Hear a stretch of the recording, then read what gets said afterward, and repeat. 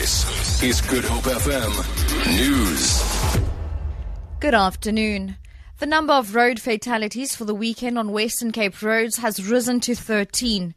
The Provincial Ministry for Transport has appealed to road users to follow the rules of the road following a head-on collision at Riversdale that claimed the lives of 7 people. Provincial Traffic Chief Kenny Africa said there has since been 6 more fatalities. A motorbike accident in Physic where one motorbike driver died.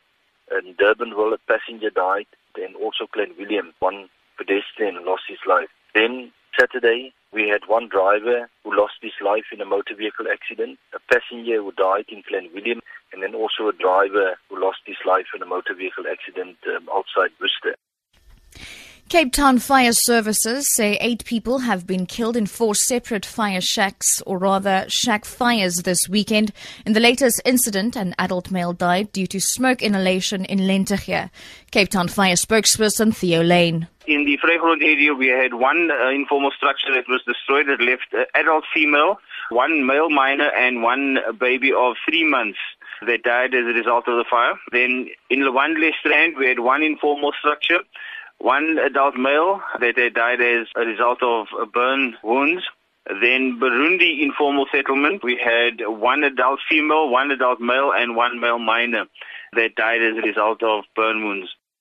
The search for the body of a teenager who is presumed to have drowned has been called off due to poor visibility. 18-year-old Kanyisa Nchatela from Tambu village in Guguletu disappeared in the surf yesterday morning while swimming at Camps Bay. Nchatela was part of a group of 23 classmates from Phoenix Secondary School in Manenberg who had arrived together to spend the day at the beach. Cape Town Police have made counsellors available to assist his friends. National Sea Rescue Institute spokesperson Craig Lebanon says they suspect he was caught in a rip current.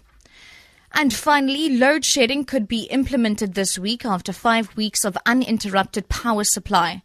Eskom has cautioned that the power system will be tight in the coming days owing to maintenance on the Kahora Bassa hydroelectric scheme in Mozambique. As a result, South Africa will lose about 900 megawatts. Maintenance is expected to be completed next Sunday. Eskom has already lost another 900 megawatts as maintenance is carried out on one of the reactors at the Kuburg nuclear station. The power utility says it will utilize its emergency reserves to augment capacity shortfalls. For Good Hope FM News, I'm Sherlyn Barnes.